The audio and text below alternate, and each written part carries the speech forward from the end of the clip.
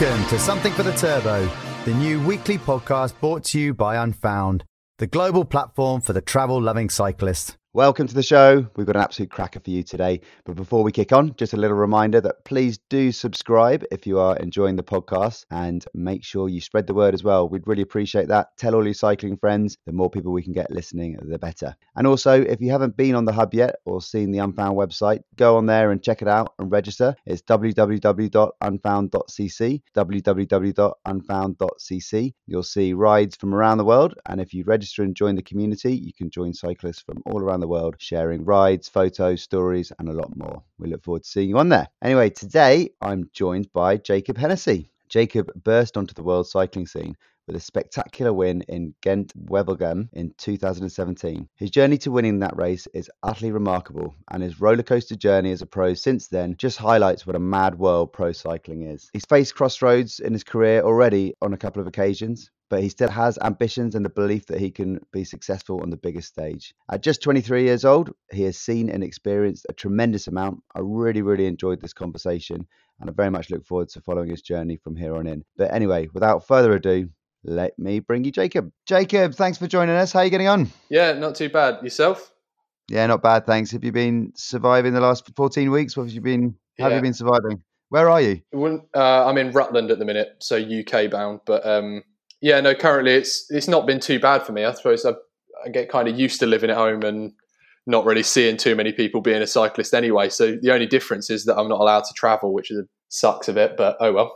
A pain, yeah, and obviously no racing as well. It must be quite difficult to plan your weekly training, given that you're not sure what you're training for.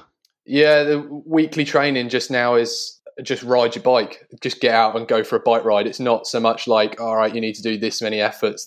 I'm just kind of going off riding my bike and trying to enjoy it a little bit, because you can only do that if you're riding on your own. Like I can't ride in groups, and I can't go off and do like fun intervals with other people, so it's more a case of just ride my bikes and just find some enjoyment in that, I suppose. Yeah, it must be quite refreshing to be able to do that rather than sort of having to do intervals the whole time and being structured and being on the road as well. But then again, you're probably itching to get racing. Yeah, no, I'm less motivated to just ream myself for 20 hours a week, if I'm honest. I'm less motivated to just go off and smash out massive weeks training. I'm more motivated by the fact, like, there is a race coming up, so let's get in the best shape possible for that. And like for me, actually just going off and smashing myself to pieces. I know I've seen so many people now that have got time off work and they're riding huge weeks and banging in these hours, and they're like, oh, this is brilliant. And I'm like, yeah, but I do it as a job. It's slightly different.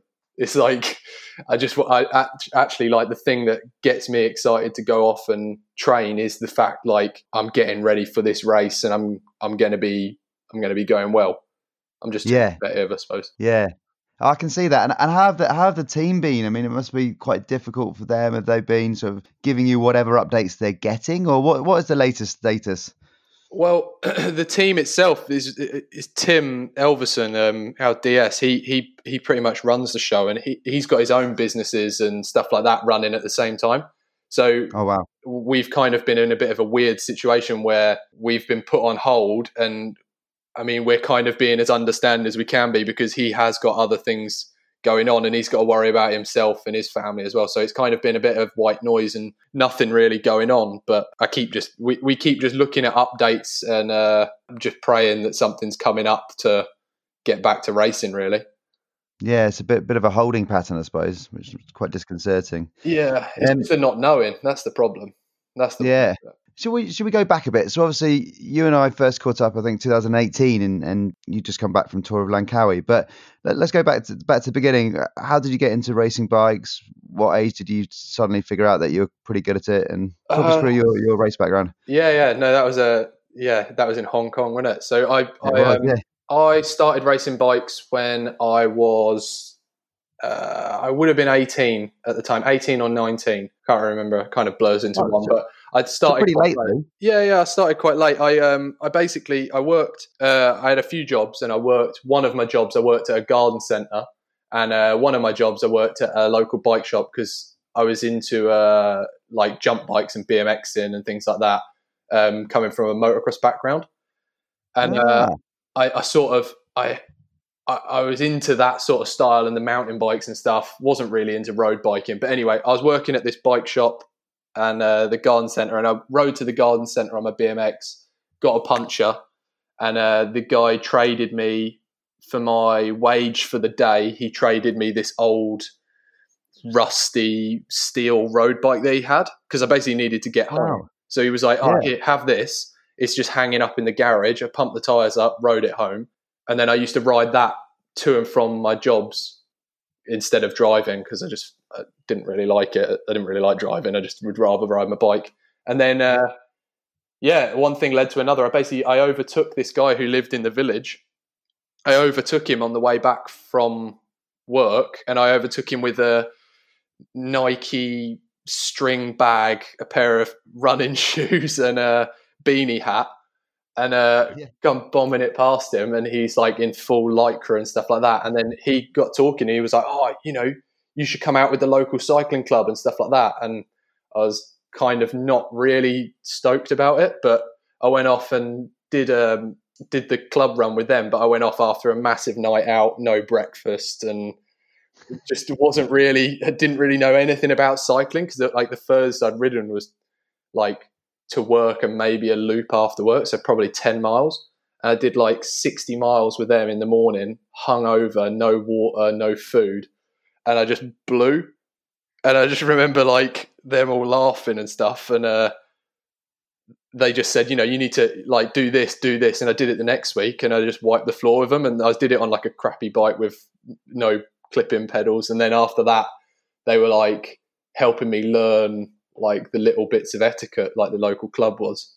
And then one day they were just like, it wasn't even that long, it was like a month or two after I'd did my first ever ride, which at the point I was still going out like 3 times a week because I was working, so I was earning reasonable money, and I was a teenager. So, and then I did this, they said there's a local bike race coming up, so come off and do this race with us.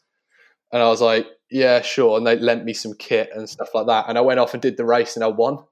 And then the next weekend there was another race, and I won that as well.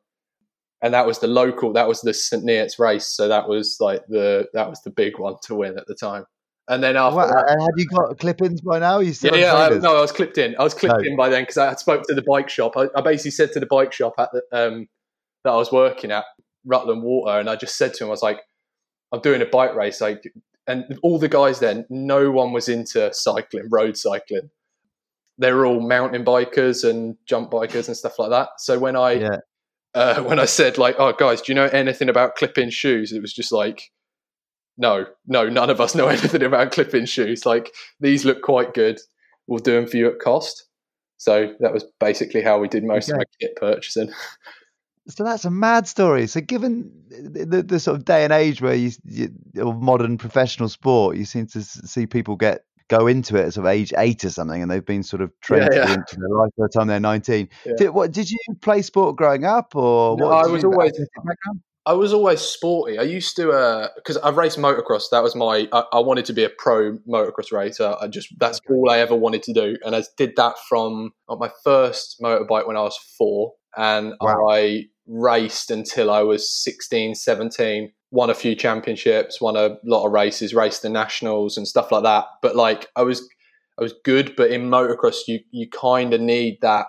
You just need a bit more money to be able to go off, and a lot of these kids were homeschooled that I was racing, so I was doing good, but I wasn't doing amazing. Basically, I think I reckon if I'd stuck at it, I could have made pro, but I reckon I would have been a national crappy pro, or like at a low level. I don't think I would have been winning. And I don't think I'd have been amazingly good. But basically, we run out of money because it's just one of those sports. Yeah. I've spoken to a lot of people who do go-karting, and they seem to say the same thing. But it's thing. Yeah, I've definitely heard that. So that's kind of tough. But so obviously, you love the speed of the motorbike, and I suppose from a core athletic perspective, it translates quite well to cycling. Yeah, well, motocross is like 20 minutes. The races are around 15 to 20 minutes when you're a bit younger, but you're riding at probably your average heart rate's about the high 190s, because it's like, I don't know if you've ever used those ropes you get at the gym, the ones you just slam up and down. Oh, with your arms. Yeah. It's kind of like that and doing jump squats, but for 20 minutes. And it's kind of like your whole body just gets knackered. So when I came into cycling, it wasn't like I was well out of my depth, because I did a little bit of running as well, because I like to keep fit.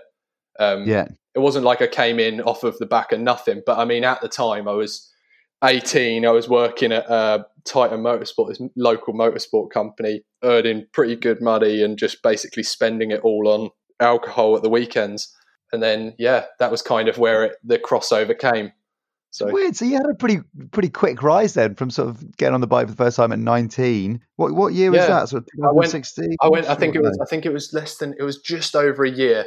I went from never riding a bike with gears to the national team in just over a year. So that's unbelievable. I'd literally to the national team. So you obviously went to the national team, and your sort of colleagues that you're riding with there, they'd all been riding for years, I take it, or were there other? Are there more of you? No, that was it. They'd all been riding for forever, and they all knew each other as well. So I was not well welcomed at the start, but I think. Oh, really? Yeah, I think it's this new guy who's just picked up a bike, and a bit of the new threatening guy. Yeah, I suppose I wasn't really that. I mean, cycling's a bit of a weird one, to be honest. Like, it's a bit of everyone's very guarded and insecure and stuff like that. Not that these guys were, but it's just that sort of like mentality. Whereas like motocross and that sort of background is very like, I'm trying to think of a way of saying it, but it's like everyone urges each other to do stupid stuff, and it's like no one takes it too seriously. And I think it was just a bit of a weird shock to the system when I went there, and everyone's, been doing it and been saying, like, their parents have been telling them they're going to be the best since they were like 8 years old. Whereas my dad's daring me to do stupid stuff. Like, it's not really the same mentality. So it took a little bit of time to get my head around. But after, I just sort of like, when I joined the national team, I had my head down, because it was like, well, if you're going to do it, you got to work hard. So I just put my head down, headphones in, and just got the riding done. And that was about it, really. Just got it done. Yeah. Just what an opportunity you had, right? You've gone from sort of riding with people, I'm sure at 19 were having, super healthy diets, and you were out on the smash. Exactly. Well, this is the thing. It went from a really, so when I started cycling, I then not long after joined that motorsport company, and the guy who became managing director of that company that I was working for, I had fixed his bike 2 weeks prior to me joining on my last day at Grapham, the Rutland store. And I built his bike, and then he turned up at that work and was going around introducing himself, saying, I'm the new managing director. And he come over to me, and I just like looked at him, and I'm like, where do I know you from? And then it was like, oh, I built your bike like 2 weeks ago. Anyway, and then after that we bonded, and he was like getting me more amped up for cycling, because we were just like talking about it all the time. And then he weirdly he was the one after my first, basically he was the one who then put me in touch with someone who said like that I might actually be okay, and kind of got me on the right path. So it was all like really weird coincidence type thing. Yeah. Just like right place, right time consistently for a good amount of time, really. Yeah, it's amazing. And a slight tangent. I mean, given your sort of entrance into the sport, and given how, as I mentioned, kids are getting into it and very serious earlier and earlier, do you think there are other people with similar talent and ability that sort of slip through the net out there? Yeah, I think so. I think there's a lot of people that maybe don't get the right guidance that I got when I first started, and then never maybe take it quite serious enough. And then there's also a lot of people who have been, like you say, brought up with it, and it's all they know. And there's so much like, I can't remember what my dad used to call it, like it's basically like aggressive parenting, where they just like tiger parenting, do it, and they're just like forcing you to do it. And like, I feel there's so many people that end up just doing it too much, and they kind of just lose the reason for doing it. So when there's like some hardship, they can't really like fall back on it. It's just that all they know, and they kind of just lose the love. Yeah. You see it around the under 23s. There's so many people that just like pitter out of not wanting to do it anymore. And that's what I mean. Do you think that, your diversity of background has stood you in good, I mean, you're only 23 still, right? So it's still early in your career, but it stood you in good stead in terms of just being able to handle difficult situations, or a little bit better compared to some others? I mean, it's not the only thing that I like doing. So it's like, I mean, I love cycling, and it is like basically my entire life. But at the same time, you know, I've done a lot of other cool stuff before that I'm kind of glad that I did, because otherwise now I don't have the opportunity. So, for instance, doing this lockdown thing, I got to ride a motorbike for the first time in 5 years. I got to ride one. Yeah, very cool. And like, I got to ride one the other day, and I was just like, this is awesome. But like, it didn't even cross my mind that it was weird, because I just got on and was like, straight away it felt normal. So Back on the horse, yeah. I did see that on Instagram.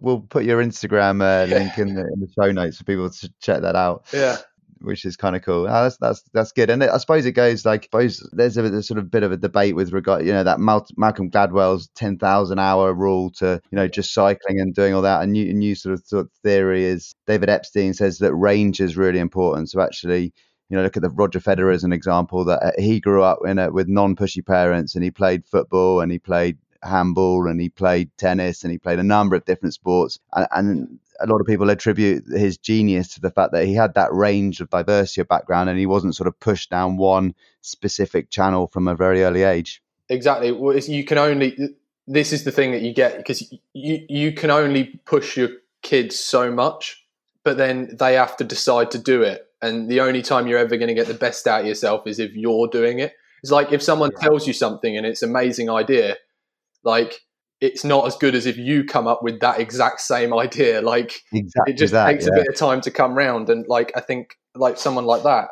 he's not training to be the best tennis player in the world when he's a kid. He's training to be the best athlete. And I think I take that a lot, because with I used to think it when I used to do a bit of running, what it comes down to at the end of the day is when you're both hurting, it's like, who's the better athlete? Who can hold their breath longer in that final sprint and really like hurt themselves and that sort of thing. And I kind of feel like that with cycling a lot. Like, it feels like you're getting your head pushed underwater, but it's like, who can hold their head under longest and who's going to like suffer the most. And you can only do it, I think, if you have made the decision yourself rather than someone else. Intrinsic motivation. That's what it comes down to. Yeah, and that was it. And actually, I listened to an interesting podcast where they looked at that, the Gladwell thing, and they said, no, Tiger Woods, basically, he's that perfect example of, he's just played golf from age 2 and he's excelled. But the difference being, his motivation came from within. That's what he wanted to do. Like, he loved golf and that was his thing, so he was okay doing that. But if you're pushed to do it and that's all you do, and actually it's your parents who are wanting you to do it and you're not necessarily that driven by it, it will never work. No, exactly. No matter how many hours you put into it. Yeah, exactly. You can put 10,000 hours, but if you're only putting 10,000 half-assed hours in, or something that someone's forcing you to do it or pushing you from behind, it doesn't really work. You've got to do it yourself. Yeah. But yeah, no, I noticed it a lot, because when I started cycling, it was like, well, no one in my family. Like, I remember the first time I shaved my legs, and my dad just took the piss out of me for about 3 weeks, like non-stop. And he still does now. Like, this is the thing, like, no one in my family understood it at all. So when I went out and I spent my wage one week, and I bought a set of carbon wheels, and that caused a massive argument in our house, because it was just like, why would you buy them? And I'm like, who are they designed for? They're literally designed for me. Like, I'm good at this. Come on, trust me. And I just remember, like, my parents were not exactly supportive of cycling because they didn't understand it. But because I'm a bit, I don't know, it's a bit rebellious. I don't know. It's hardly because it's cycling, but it's more like I just wanted to do it, and that's what I was doing, and I decided, so no one could tell me anything otherwise. Yeah, just pick fair enough. I think. Well, you got to be focused and determined, right, to want to put the work in. But exactly. So you within a year you've been picked up by the national squad. How did you end up joining Mitchelton Bike Exchange? How did that come about? So I joined the national team. I'd done my year there, done really well, and there was some talks with a few teams. There was a lot of I had a few agents getting in touch with me because it had just gone from like zero to hero, and I'd started doing all right. And then, did you win before? When did you win again? What year was that? I won Wevelgem when I was with GB. Yeah. So that was my. Oh no, actually, it wasn't my first UCI race. I think it was one of my second. Might have been my second UCI race. I just raced. I did. Yeah, that was the first proper race of the year. And I remember the coach at the time telling me, he was like, right, It's Keith Lambert, this Yorkshire lad, and he was like, right, if you get stuck on the left, you're knackered, so go on the right. So I was like focused and like nailed it on the right hand side at the sprint. And Brilliant. like I remember crossing the line, and he was like, yeah, I've never seen him so happy. But no. Oh, amazing! That must have been an amazing feeling. Yeah, very, very strange, very surreal. But I didn't really know what to do or how to, because it was like I genuinely was like, my goal for the day was to try and finish.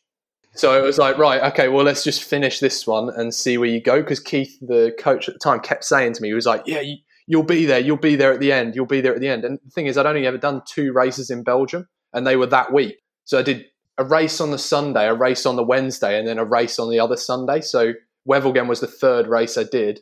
I'd never raced in Belgium. So it was just, everything was like light speed. Like I just couldn't believe how quick everyone rode. Really? Yeah. And like my first race, I think I come 8th. And I was like, at the end of it, I was like, oh, that's not bad. Like, I'm pretty happy with that. Yeah. And then the second race I won. And I was like, all right, okay, I've got the hang of racing in Belgium. And then that's why he was saying, trust me, you'll do well. But I was still really skeptical. I was like, yeah, all right, let's just finish first. And yeah, I couldn't believe it. Was that a big moment career-wise? Obviously, massive win, huge win. But did the phone start ringing then? That's when teams came in. What? How did that change things for you? Pretty much immediately, really. Because Really? I finished that race, and there was people like pestering me from the finish of the race. And like, there was a person, one of the teams offered to pay me out of the contract with GB to go and ride the rest of the season with them. Oh, wow. And I won't say who it was, but I just remember, because it was at the time, it was like an agency and this, and I was just like, I'm not interested. But at the time, it just kind of took me away, like how big it was, because I didn't know. The worst bit about it is I didn't really know anything about the race. Of course, because you didn't grow up as like a cycling fan watching all the races. You probably never heard of it. My goal that year was to win Flanders, which was the next weekend. So I just happened to be, or like a couple of weeks after. So I just happened to be in good shape for that one. It wasn't a target at all. I just ended up being in the right place, right? And I just ended up doing well. So then after that, I did ZLM as well, which I made the move and split the race with Lawless and rode the front for the last like 8K of the race, because Lawless had basically said that he wanted to win. And I was like, well, I mean, I didn't really know anything at the time. So I was like, yeah, sure. All right. Okay. Let's try and win it. And then third wheel crashed as we went round a corner. So it was just me and him. So then it was like, right, nail it as hard as I can for a couple 100 meters. Then Chris took over and he went off and won. And it was the rest is history. Yeah, exactly. Yeah. So that season, that's when you ended up joining the Mitchelton guys, right? After that year. Yeah. So after that year, so basically the coach at the time, Brian Stevens, was he was also, because he was really well connected with the guys at Cycling Australia and James Victor, who was the actual guy running the Mitchelton team at the time. Okay. They'd been friends for ages, and basically Brian had spoken to James and said, listen, I've got a kid and he's pretty good. What do you think? And James had known me and that from a few of the races in the year where I'd beaten a few of his guys. Okay. So he knew me anyway. I can't really remember how it properly came about. My agent, Gary, I think was the final person to kind of come in and just seal everything off, because there was a lot of people saying like, and talking here and there and kind of, yeah, we'd love to do this. We want to do this. We want to do this. And then I think Gary was the person to actually come in and say, right, here you go, sign this and you're good to go. So and you're done. Yeah. And how was that year? You spent a lot of time traveling that year, didn't you? You did Langkawi and you did a lot of time in China as well. How did you find it? And because you had some, I think Robert Stannard was racing then as well, wasn't he? In that we had an amazing team. Well, like, to be honest, it was still one of the best. Like, I mean, results wise, it wasn't, but as an experience, it was probably the best year of my life, because we just amount the stuff you see. Like, even I met you in Hong Kong. And like when I went there, I was still a bit like kind of, I don't know, everything was happening so quick. I couldn't really experience anything. I was just like finally sat down at the end of the year and I was like, wow, that was a cool year. I believe that happened. Oh, even when we met you, we were up the top of a skyscraper, weren't we? Yeah, we're in a Hong Kong. center of Hong Kong eating sea cucumber for dinner and Yeah. random stuff like that. And I was just like, this is the most bizarre experience. And even looking back now, it still doesn't quite feel real. It kind of we drove through the center of Hong Kong to do a photo shoot, and the bus driver was going for a piss in a bucket next to us.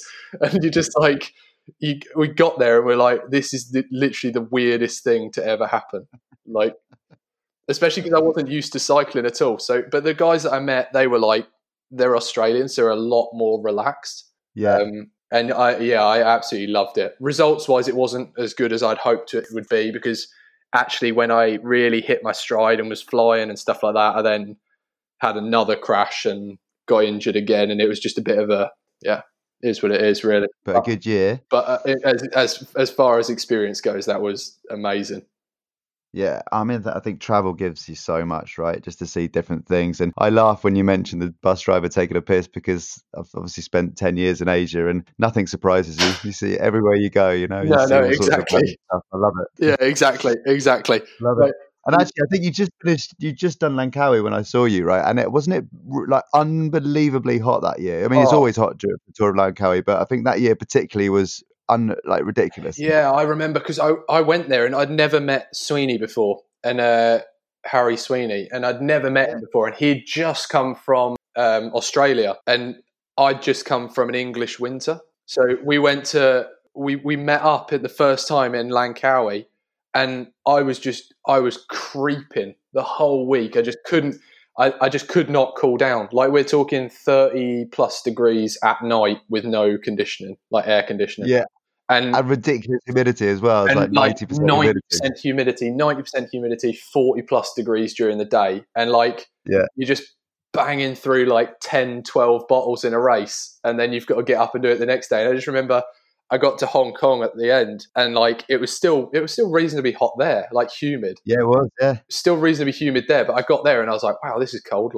This is freezing now compared to 45 degrees and 90%. So yeah, no, that was weird though, because like you say, we'd just got to Hong Kong from Langkawi, which was not my first stage race, but it was one of the longer races that I'd done.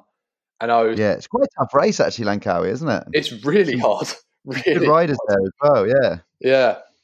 Yeah, it was just insanely hard. Especially, I think it was mainly the heat as well. A few of the Aussies do well there, and also a lot of the Malaysian riders. I think there's a team, Terengganu. They do really well there because they're used to that heat. So for them, it wasn't so big a change. But for me, it took me the first 5-6 days of the race to even just sort myself out and catch up a bit. Really and you went and raced up very high in China as well, didn't you? What? Yeah, Qinghai Lake. Again, I'm going to go there when I'm old and fat and stop cycling. I'm going to take some time and go there and actually just look around, because as far as places to go, that insane, right? Is just insane. It's so strange. You're at 4,500 meters up in the air, and you're not the highest point. You're just you're just a bump. We did one climb and it's 3,900 meters elevation at the top.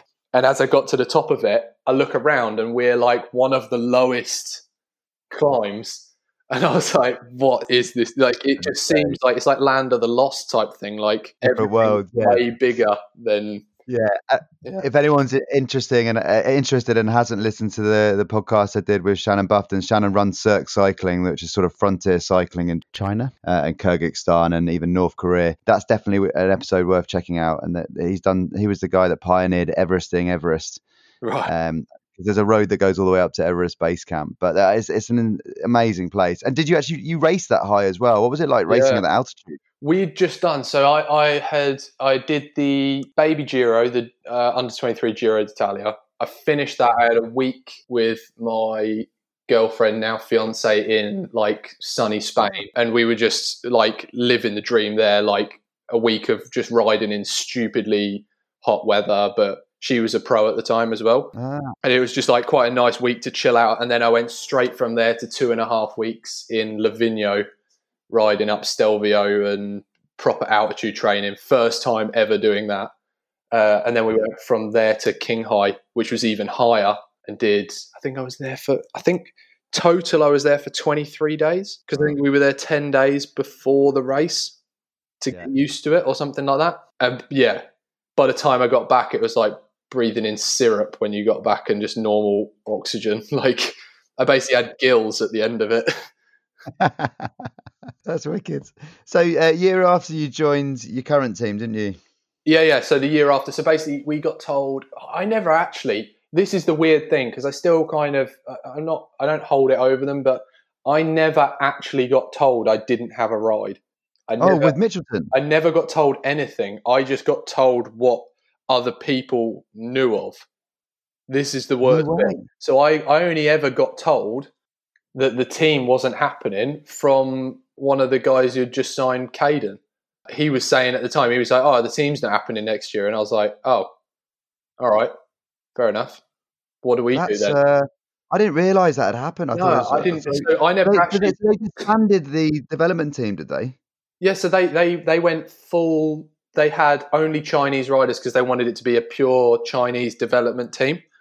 Yeah, Which was but I understand it and I get why. It just was really strange at the time because I didn't badly communicated. I think given everything that we've seen in the press in the last week, I think that certainly the day I met you was an insight into just how difficult finding sponsorship is for teams. And I think obviously Green Edge has been well documented in the last week, everything that's happened with the Spanish charity. I think I don't know if it had something to do with it, but I know that they're looking for Chinese sort of backing, weren't they, at the time? Yeah, so I don't know what ever happened to that.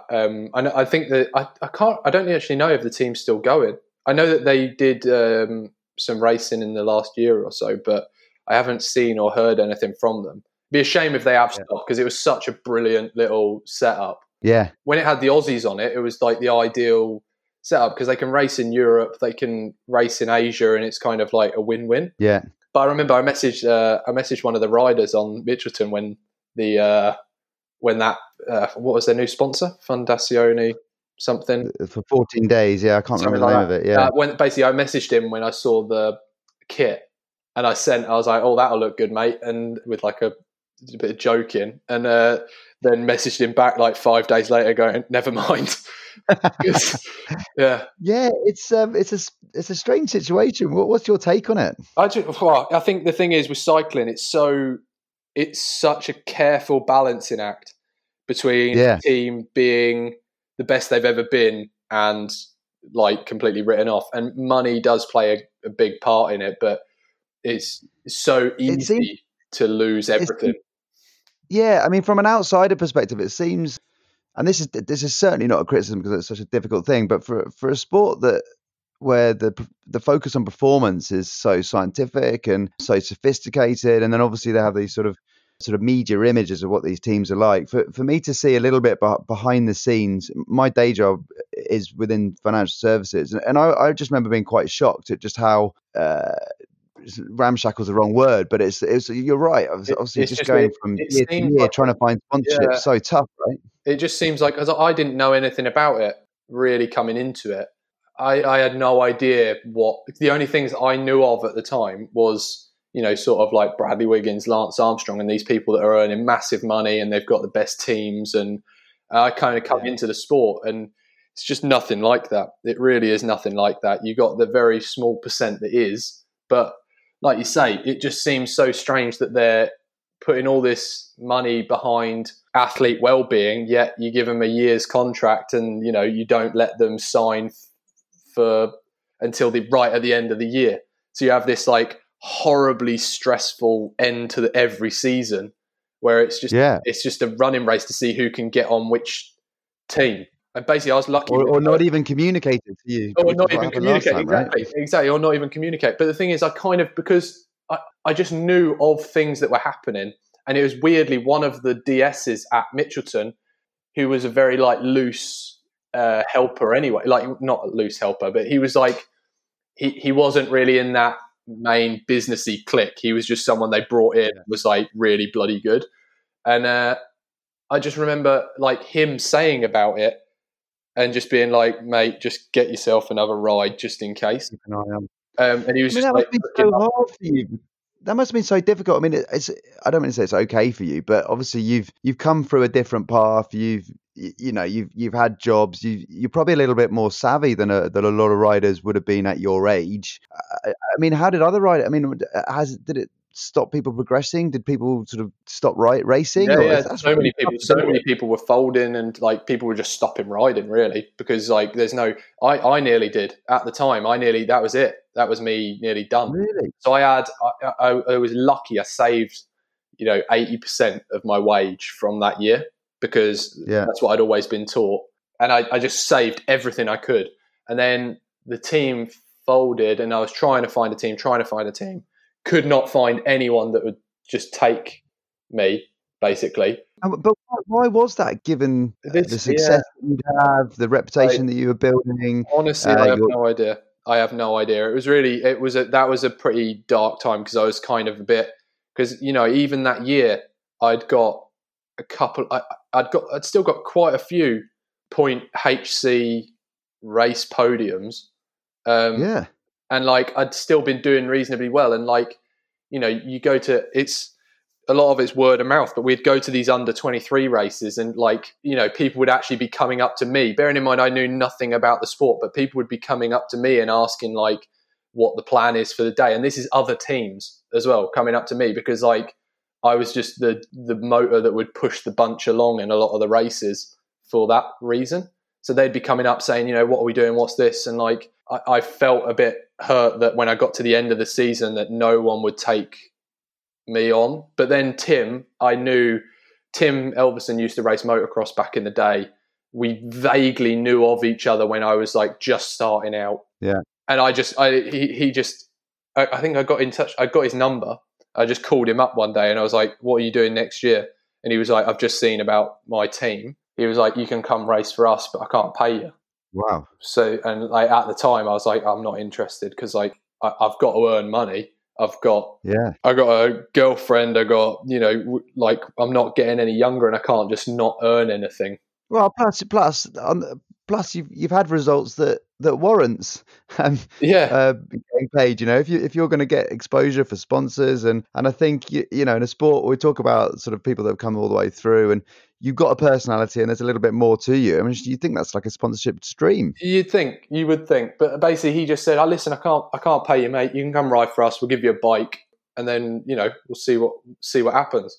So I just went off and rode for him, but there's a bit of a weird one, because the winter for that year, I was kind of stressing that I wasn't going to be earning money. So I earned as much money as I could then. I was doing a lot of labouring, a lot of like other bits and pieces here and there. So it was a really, really weird year. This year's been a lot better, but then again, I only got paid for a few months, and then coronavirus kicked in. So there's a bit of a kick in the teeth again, but it's just how cycling goes. I think when you won Motherwell, you were sort of non-paid that year. No, which is why I was doing so well at the crits, because I could only train shorter durations because I was working as well. So it was a bit of a weird one. From an outsider, that seems totally insane. And if no one's seen the footage of you winning that sprint, it's quite good. You must be proud of that one. That's quite a good little. I like coming it. Up. They asked me for the numbers. Whatever. Yeah, they asked me for the power data for Wahoo, and I looked through it. And I was like, fingers crossed. I was like, I hope I didn't look like a wuss. Like, I hope I didn't. Yeah. I hope I wasn't sprinting. Then I looked at the numbers and I was like, all right, okay, fair enough. Yeah, I can send them that. So that's a good one. Yeah. No, I'm going to pop that in the show notes as well, because that is 1600 watts and a hell of a finish as well. So that's a good one. So okay, so obviously this season started better, and then coronavirus has hit. What's the plan? So this year, because of last year, because not getting paid and stuff like that, and like we were renting a place as well, I basically went for all my savings. I did an absolute ton of work when I got injured towards the end of last year, and I just did loads of work, as much as I could get my hands on. Yeah. Got as much money as I could, and then in October time, I started training like flat out. November, I did my first camp. I did 3 weeks in December. I basically I got to January, and I had like £6 in my bank account. And I literally had no savings left. I had £6 in my bank account and like 80 cent from my Euro account from racing with Mitchelton, because I just spent all of my money on training camps. Wow. And I put myself in the best possible position to do well. And then, just one thing led to another. And then this is where we're at now, really. So it's kind of a bit of a kick in the teeth, but at least I don't regret not trying my best for this year. Because it is what it is, really. Well, and we could still get some races towards the end of the year, do we think? Or what's your sort of general? Yeah, again, because the problem was I then so I got paid for first 3 months of this year, and then the team, obviously all the sponsors are withholding money because that's how teams work. Sponsors are withholding money because they don't know if they're going to stay afloat. So the team doesn't get paid, meaning the riders don't get paid. So I haven't been. I've not been paid for the last 4 months. And because I was only self-employed as of January this year, I don't get any universal credit or nothing. So it's basically all battle stations, straight up hustle as much money as I can at the minute, and then see where I stand when racing comes back round. The racing is so secondary at the minute because I got a fiance now. Congratulations. When did you propose? Last year, I just said to it, I was like, I haven't got any money, but I will have. So, will you marry me? Basically, something along those lines. And you old romantic, you. Yeah, exactly. And it was like, well, she stuck with me when I had absolutely nothing, so we'll be all right. So, yeah, no, I've been very lucky. And then this year, it was going to be kind of the year to come back up, and both of us were doing well at the start of the year. And she works in events herself. Sorry, say that again. She works in events? Events, like doing videography and stuff like that for all these big cycling companies. So, wicked. But then because no one's doing anything, she can't work. So we're in a bit of a... We've basically just been hustling, and I've been looking for labouring jobs. She's been looking for cleaning jobs. It's very, very strange. Oh, mate. Well, if there's anyone listening, anyone that wants to provide you with some corporate sponsorship, if anyone has any cleaning or labouring work, let me know. Even labour or any. I mean, there must be cycling people listening to this, right? There must be some form of promotions or something that you can do, given A, your clear talent, and B, your knowledge, and C, your background. So yeah, it's a shout out to anyone if you're listening, for sure. Shout out, yeah. Good. Yeah, kids. Well, it's pretty tough. So moving on to 2021, it's kind of a bit of an unknown for you at the moment, or a bit of a question mark. It's a big question mark at the minute. It really. I'm definitely going to be racing. It just depends what capacity, because I can't afford to not get paid and take it. The problem is as well, it's quite a full-on job. It's 7 days a week. You don't have any downtime. There's no weekends because your off days or your rest days might be during the week. So you don't really hang out with anyone else. No. But obviously with the racing being as serious as it is and so global, we race all over the place. Like I said before, when we're in China and stuff, we're literally all over the place. So for me, it's a weird one because I'd like to earn money, but a lot of jobs don't really like you swanning off for 5 days out of the week. So it's just try and see where I stand at the end of this season, see what the deal is. I'm going to try and do a little bit of mountain bike racing as well, because I've never done that, which is a really weird thing to never have done, seeing as I come from motocross.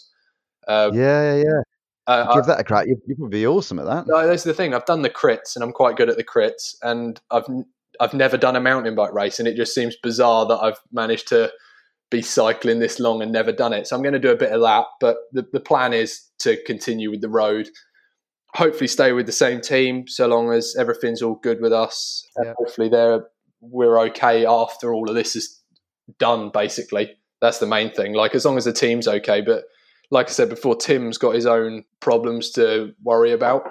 So I'm not really putting too much pressure on him because it's not his fault. No, of course, it's no one's fault, and everyone's going through challenges at the moment. It's difficult for everyone, and it's just so interesting to hear that there's no one that hasn't been affected in some way or No, another. exactly. It's And, just and knife edge, isn't it? ultimately, longer term goal. I mean, do you see yourself trying to get back to get into World Tour race at that level? Do you think that's on the achievable? Yeah, so literally before, when I was at Mitchelton, I Yeah, had the guy from Lotto Jumbo contact me the week before ZLM, and they were coming to watch me race there. And then I crashed and broke my collarbone with about 250 metres to go. no, And literally every single time it seems to happen, because before there was a stagiaire opportunity with Sky, and then I got smashed into in Manchester, and I got run over in Manchester and smashed my face in. So I couldn't do that.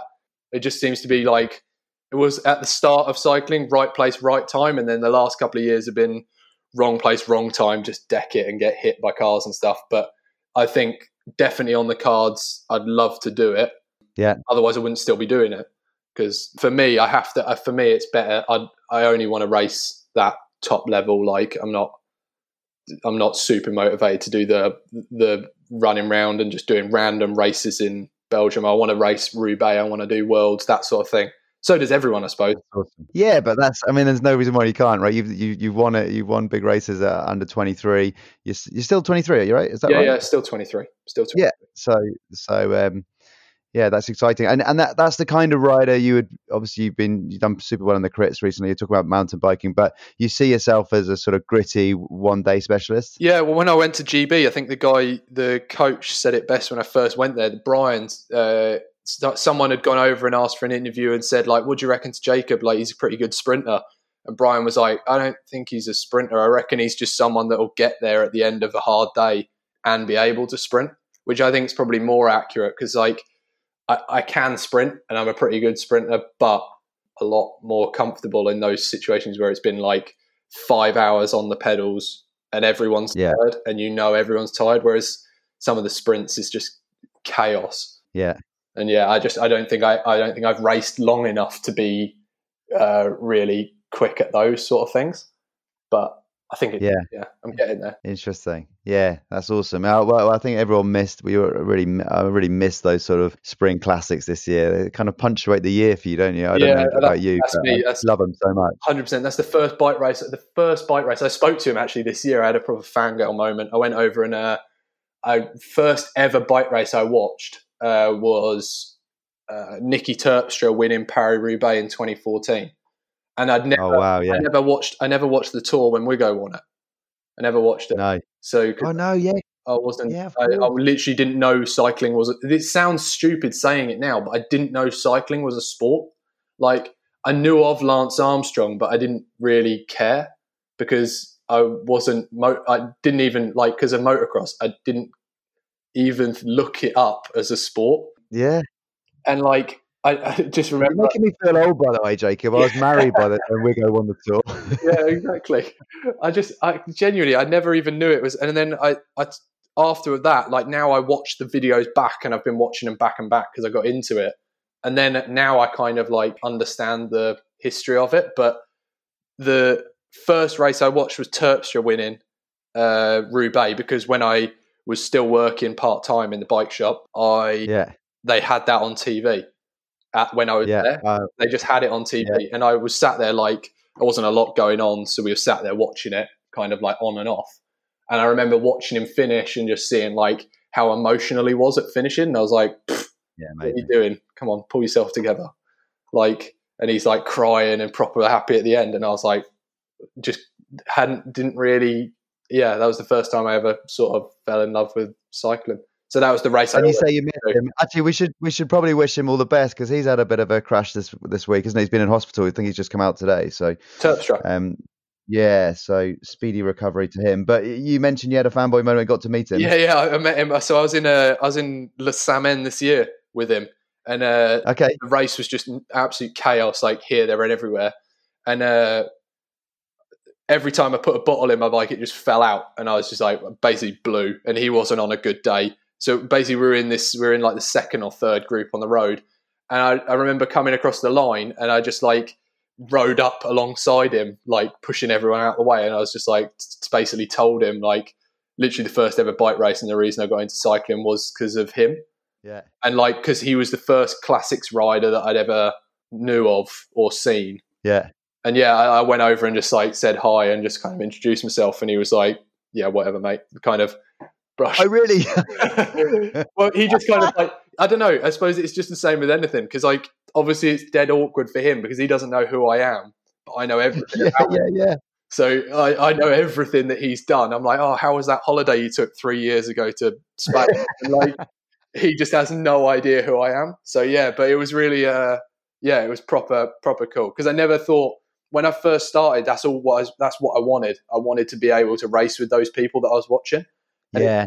Even though I'm not doing. When you were at Michelin, did you meet Matty Hayman when you were there? Obviously, with Mitchelton. Yeah. Yeah. So I did the October camp with the team, which is like where they just kind of get everyone together, introduce all the new riders that are coming. So like, I think when I joined, it was like Nieve was joining from Sky, so he was like introducing himself to the riders and kind of getting used to everyone and the staff.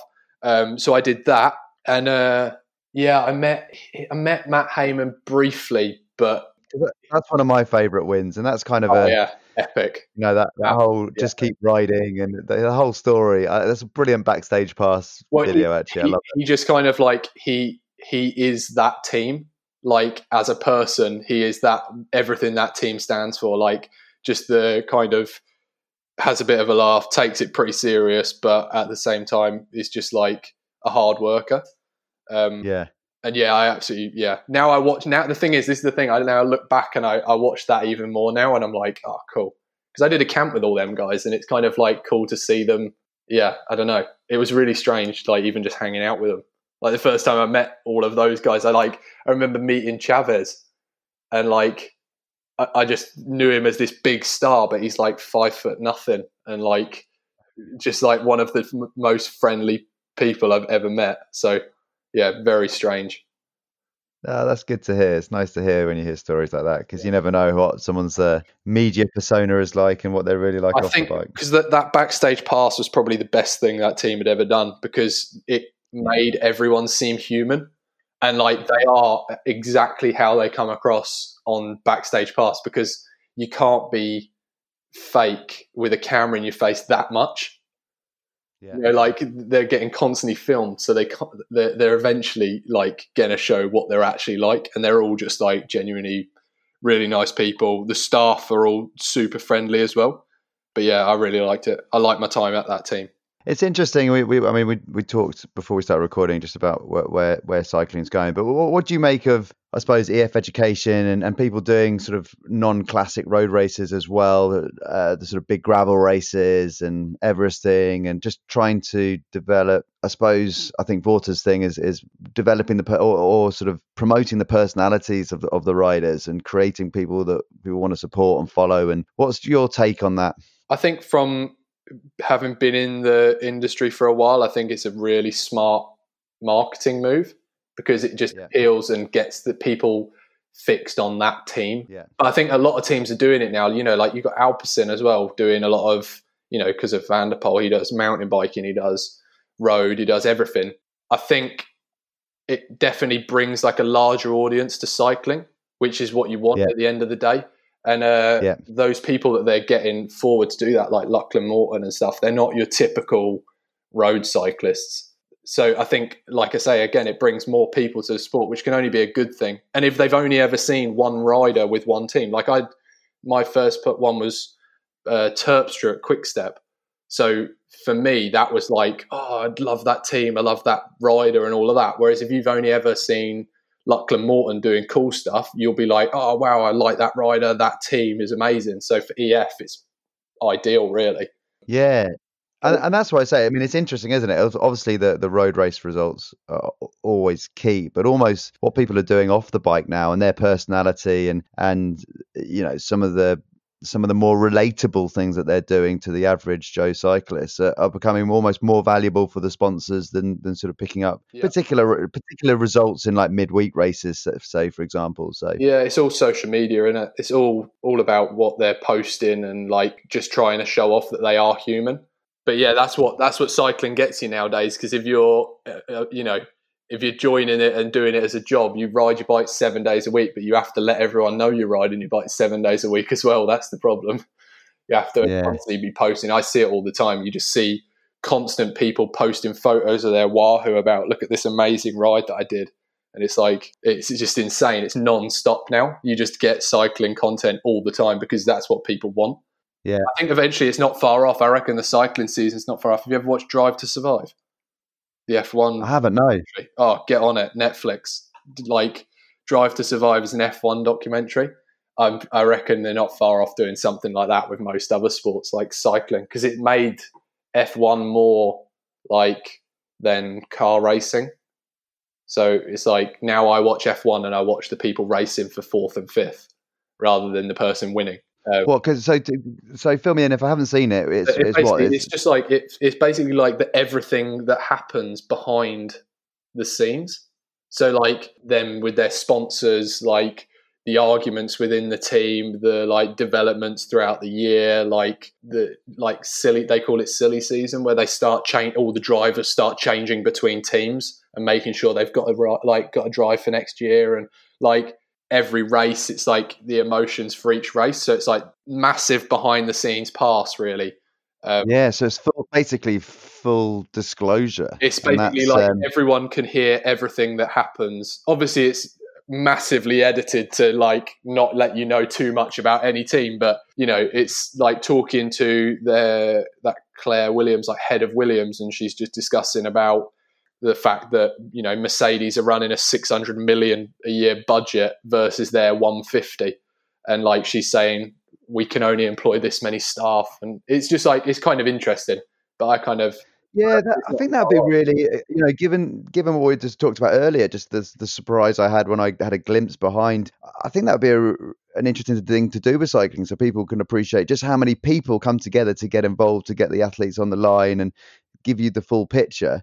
But conversely, I spoke to a journalist on the podcast last week, and he said that he's felt that it's harder to get access to riders in more recent years because there's more press officers or people sort of stopping that access. So maybe that's something that I think cycling needs to think of, actually opening the doors more, not shutting people out. I think also the issue with cycling is that you've got the conflict between social media and actual media attention, because if you post something on social media, someone from a magazine or something will find it. Like you said, you saw the videos on my Instagram the other day. Like, if I was posting me on a night out or something like that on my Instagram, which I'm allowed to do, I'm an adult, but if I posted that, it would be some magazine saying, oh, you're not taking your training seriously. And then that's, I think, why it makes people slightly more guarded. So it's that conflict between like having non-stop access and having like quality. Well, because the knock-on effect. I mean, I don't want to get too into, but this whole cancel culture thing is quite scary, and the knock-on effect of that, as you said, that could stop someone getting a contract next year. Massively. They're irresponsible. Or, well, it's all advertisement, so you got to make sure you're advertising the right person. You got to that person has to be like each rider, I suppose, is like a bit of an ambassador for the team. So you got to make sure that person is representing the team well. Otherwise, there's a lot more politics as well involved in cycling. I feel like that. Yeah, let's not open that can of worms. Definitely don't open that can of worms. Awesome, mate. Look, I've taken up loads of your time, and I'd actually love to get you back on. I think there's lots of other things we could discuss, or even get yourself back on and some more guests and three of us have a chat. But thank you very, very much for taking the time to say hello. Yeah, no, that's perfectly well. I mean, it's filled up my day and set my day off to a good start. So yeah, I'm all happy. Yeah, but we've actually got a beautiful day after all the rain recently. I feel that you should be out riding. Are you going out this afternoon? Yeah, I'm going to head out this afternoon. I've got a bit of work to do this morning, but then I'm going to head off later this afternoon, I think. So, yeah. Excellent. Well, please do come back and join us. And I hope racing opens up and everything is okay for you. And generally, if there is anyone out there listening that wants to get in contact with Jacob for any kind of ideas or initiatives or anything like that, please, can we get what can we do? Can we post your Instagram? Or post my Instagram, post whatever you want, really, man. Like, I mean, we're setting up currently, me and my missus have set up a marketing company to basically create content. So yeah, if anyone's listening and they want any videos or... And I think, can you just remind me, I think I know who your fiance is. Could you just remind me? Sorry, say again. Kira McVitie. So and she has a famous Instagram handle, right? Ginger Biscuit. Yeah, okay, cool. I didn't actually realise that you guys were together. Okay, so we'll put her details in there. You're setting up a marketing company. That's pretty cool. When's that going live? How can we find it? So it's called The Best Marketing, which is an SEO wet dream. But it's we are basically planning to go live within the next week or so. But we are currently working now. It's just... basically, we're just getting the website set up. But if anyone does need any video content or photo content or, brand guidelines, that sort of thing, that's kind of what we're doing currently. So, yeah. We're all about. Fantastic. Excellent. Well, do get in touch. What we'll do is have you got a website yet for the new agency? I'll whack in I'll tell you what, if possible, I'll put in my email address for it somewhere. Yeah. Perfect. We'll get all that in there, and then maybe when you're up and running, we'll get both of you on the show to talk us through how it's going and how you're finding things. Yeah, that would be perfect. Sounds good. Excellent. You're all right, gentlemen, and thanks for the time, and we'll speak again very soon. Lovely job. Right, speak soon. Thank you. Cheers, mate. Bye. Thanks for listening. Please subscribe to the podcast, and more importantly, don't forget to download the Unfound app and join cyclists from around the world on the Hub. We'll see you on there.